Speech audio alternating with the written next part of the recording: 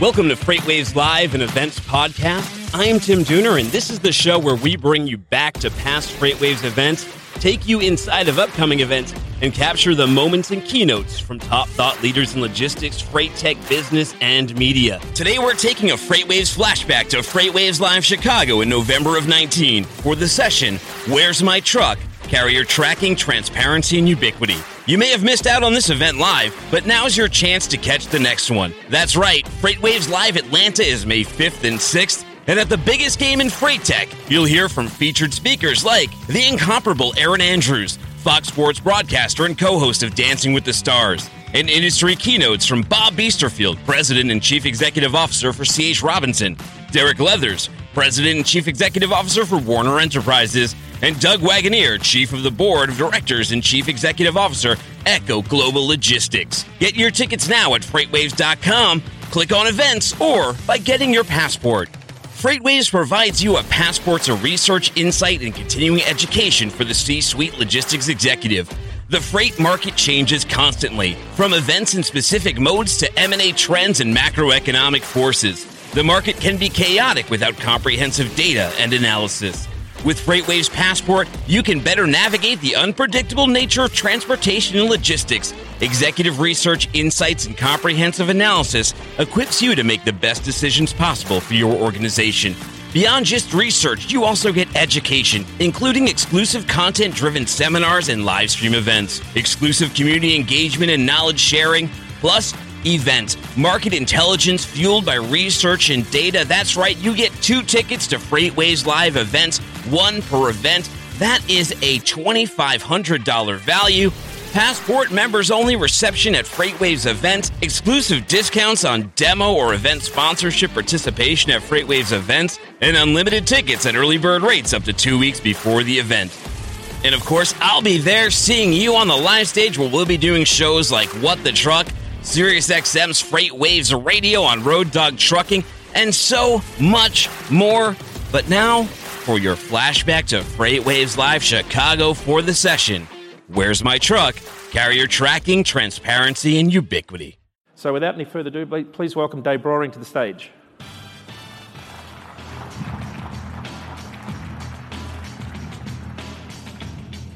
Welcome.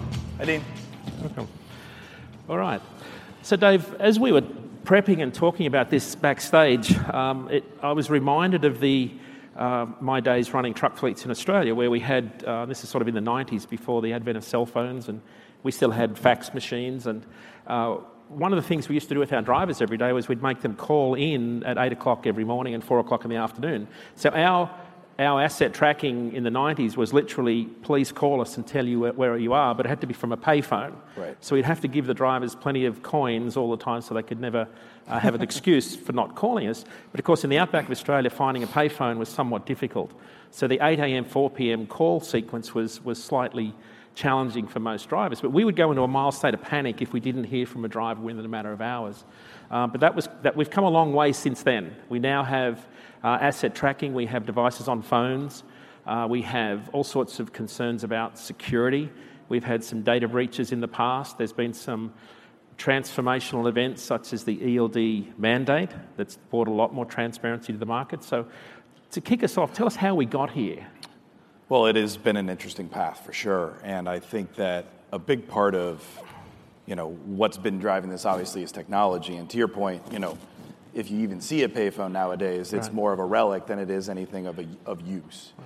Right. But if you think about where we've even come in the last 10 years, and with the advent of cell phone triangulation tracking technology and some of the things that occurred early on that seemed like miraculous ways to understand where a truck was as compared to the average check call or calling a dispatcher and understanding where a driver might be, all the way to today where we've got products like Fork Heights or Project 44 that are providing ELD-related tracking.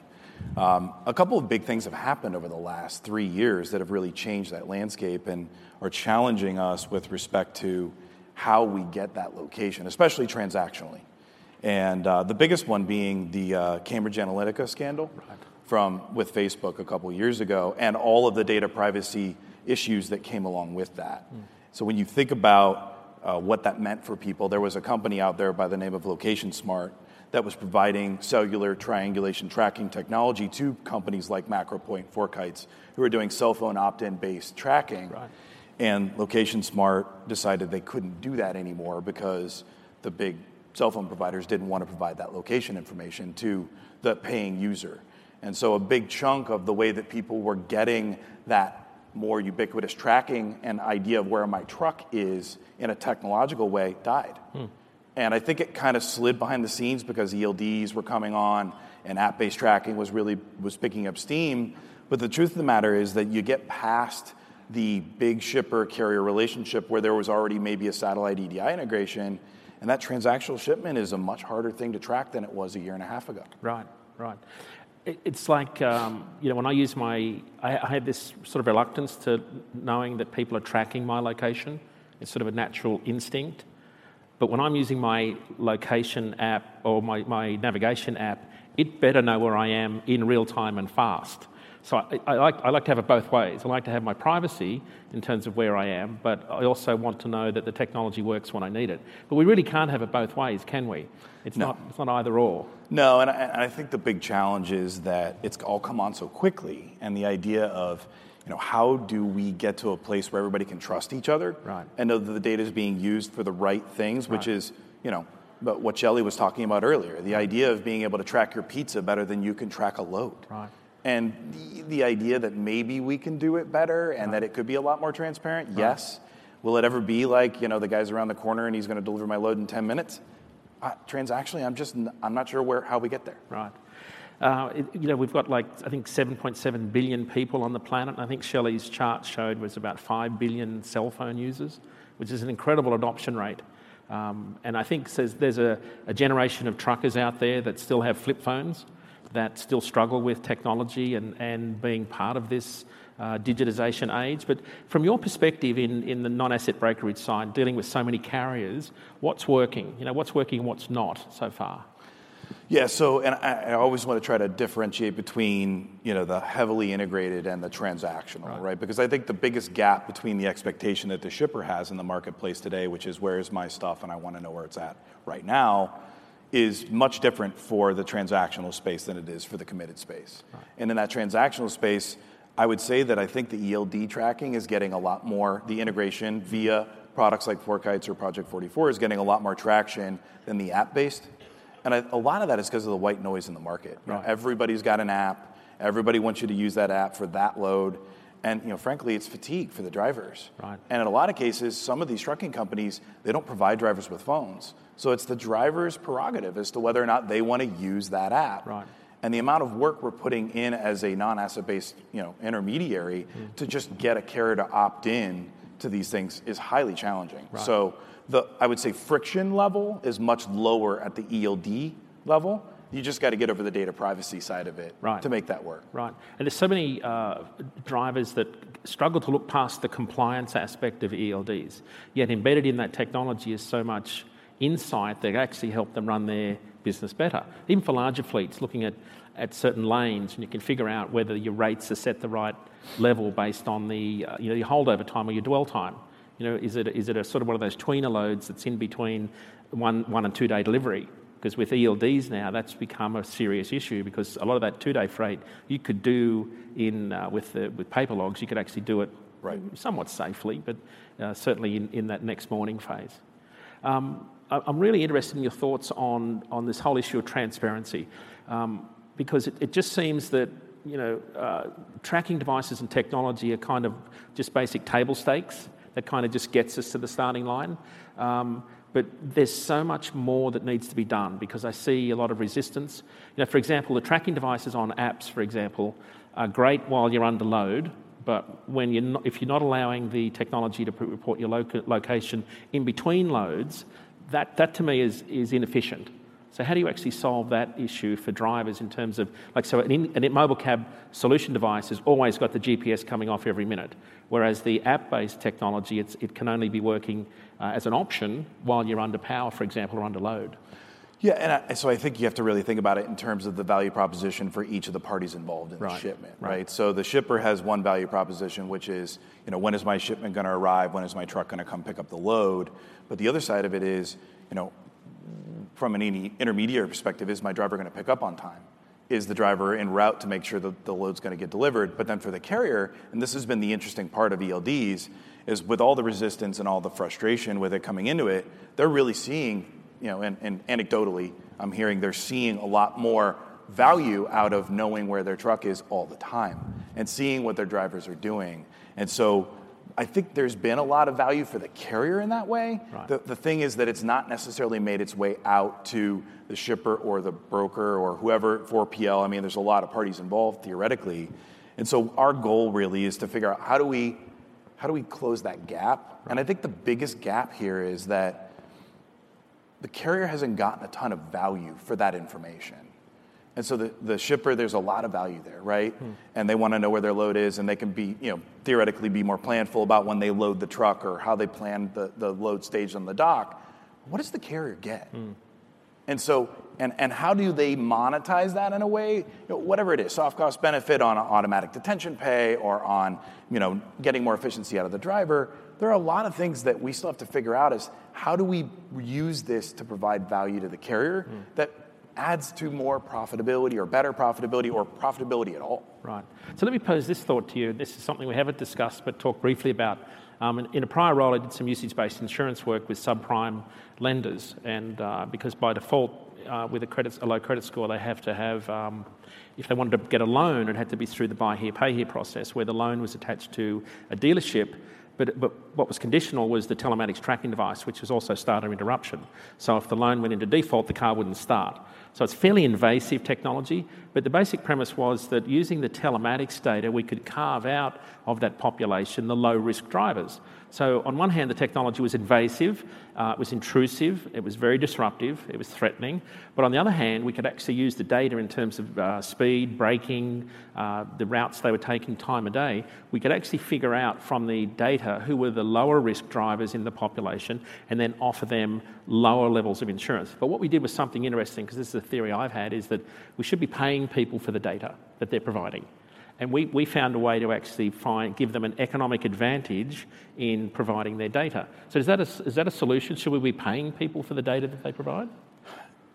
Either paying people for the data or the value that the data provides. Right. And I think that's it's an interesting concept. You just mentioned it, and I never heard of it before. But theoretically, the initial reaction for me is obviously the big brother. Right. It's a little bit scary. Right. I think the idea of ELDs before they were implemented was really scary for carriers, and I think the idea right after it was implemented was really inefficient. And I think today, what you're starting to see is them starting to get some real value out of it. Right. Now, the gap is still there's some software gaps on just what the average small, medium-sized carrier uses to run their business every day, and how that connects back into the data that they're using. But in the grand scheme of things, I think there's this place where it may not be the data being paid for, but it may be things that they've not traditionally been paid for or had to fight really hard. And again, Shelley brought it up earlier, the detention is a huge problem.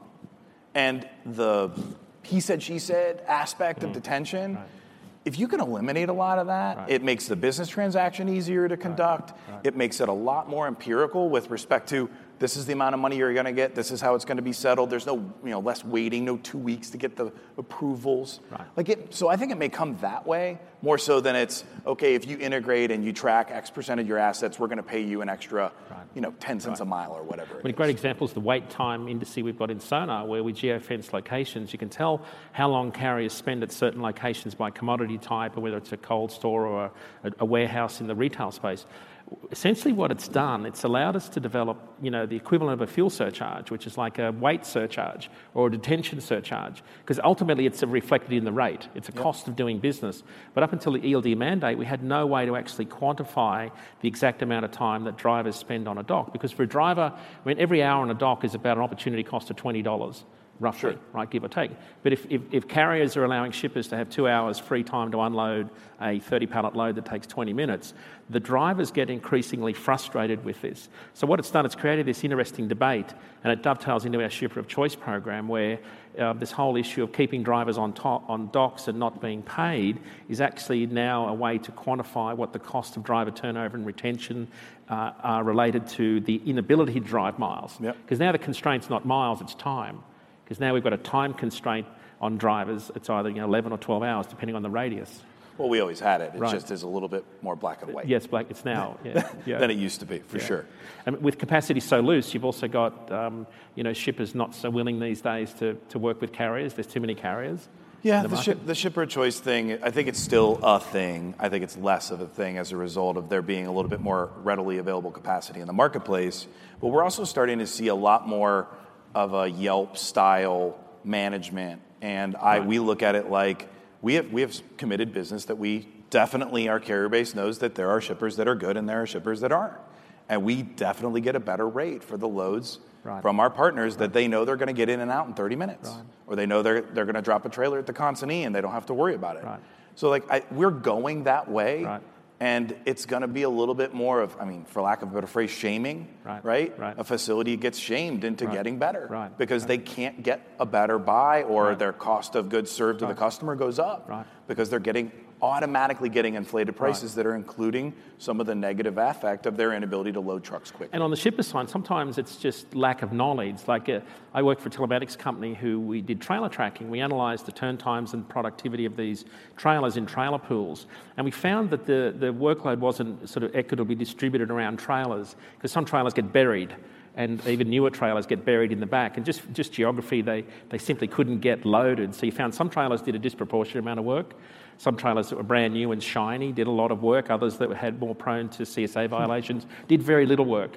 But essentially we had these assets, or like $70,000 trailers with lift gates and reefers up front, and they were doing one load a week. And it was fascinating when we studied the data and we looked at the position history, we could tell the owner of the trailers how inefficient some trailers were and how overly used others were. Because the problem from a data perspective was they were doing time-based preventative maintenance, as in every 3 months we'll bring the trailers in and do an A, B or C check. The reality was some trailers should have been A, B or C checked in the first month because they were being used disproportionately to the rest. Right. The telematics actually provides a lot more data. I think that's where carriers can benefit from the data, is both on the utilisation side and on the maintenance side, because there's so much more data they can get out of how their business is operating.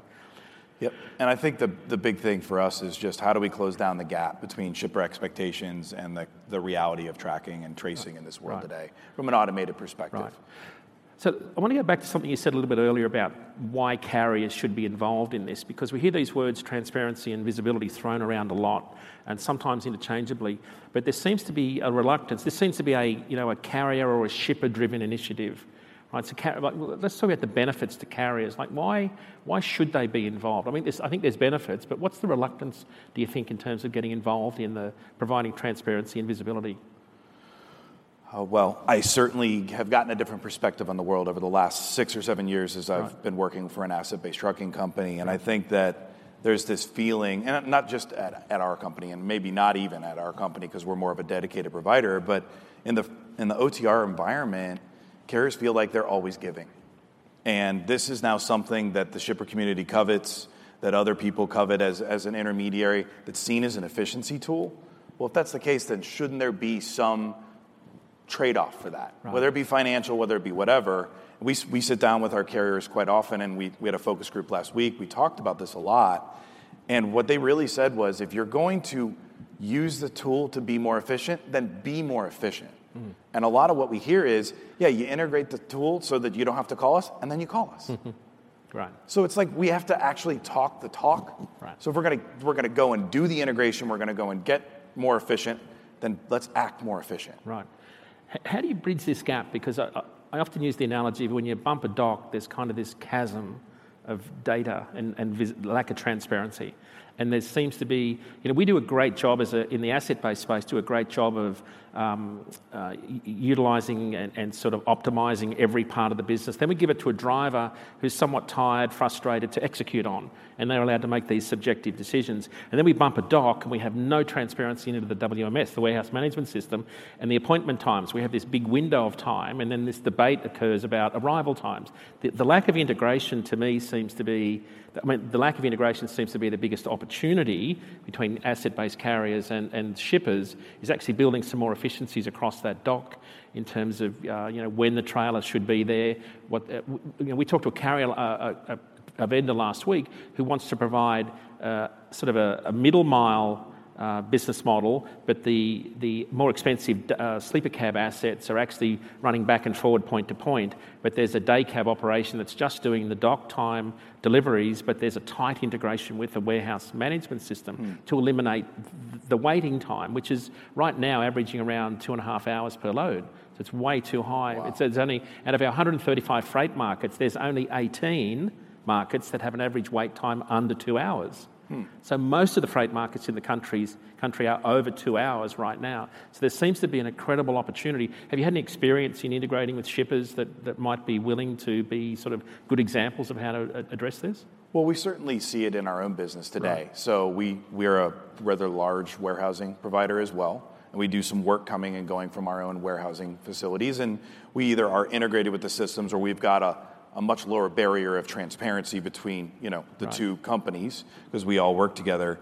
And we definitely see more efficiency when it comes to like trusting each other and really understanding each other. I think the other side of it, to your point, is the interoperability of systems today and the ability to integrate is so much easier. Almost everything can be done with a couple of clicks and a couple of developers, as opposed to this brittle old EDI infrastructure that used to exist. Right. So it does allow for 3 or 4 or 5 niche providers to be connected together in a way that creates an ecosystem that gives that visibility. Whereas in the past, it kind of had to be a one-to-one type of a scenario. And if you didn't have all the bells and whistles in each of those two things that were connected together, well, then you were dark. Right. And so I think that's where we're seeing a lot of this momentum is really, connecting a Forkites with our TMS, with a WMS, or maybe even a middleware between the WMS, something like an open dock that demoed yesterday. Right. Stick that in the middle of it and using all those things together to give you that view of what the world actually looked like on that shipment, so we can all get better at getting the drivers on the road and doing the job that they're being paid to do. Breaking down all those silos that we have traditionally had to deal with. Dave, thank you very much. Ladies and gentlemen, please thank Dave Breuering from NFI. Thank you. Well done. Thanks.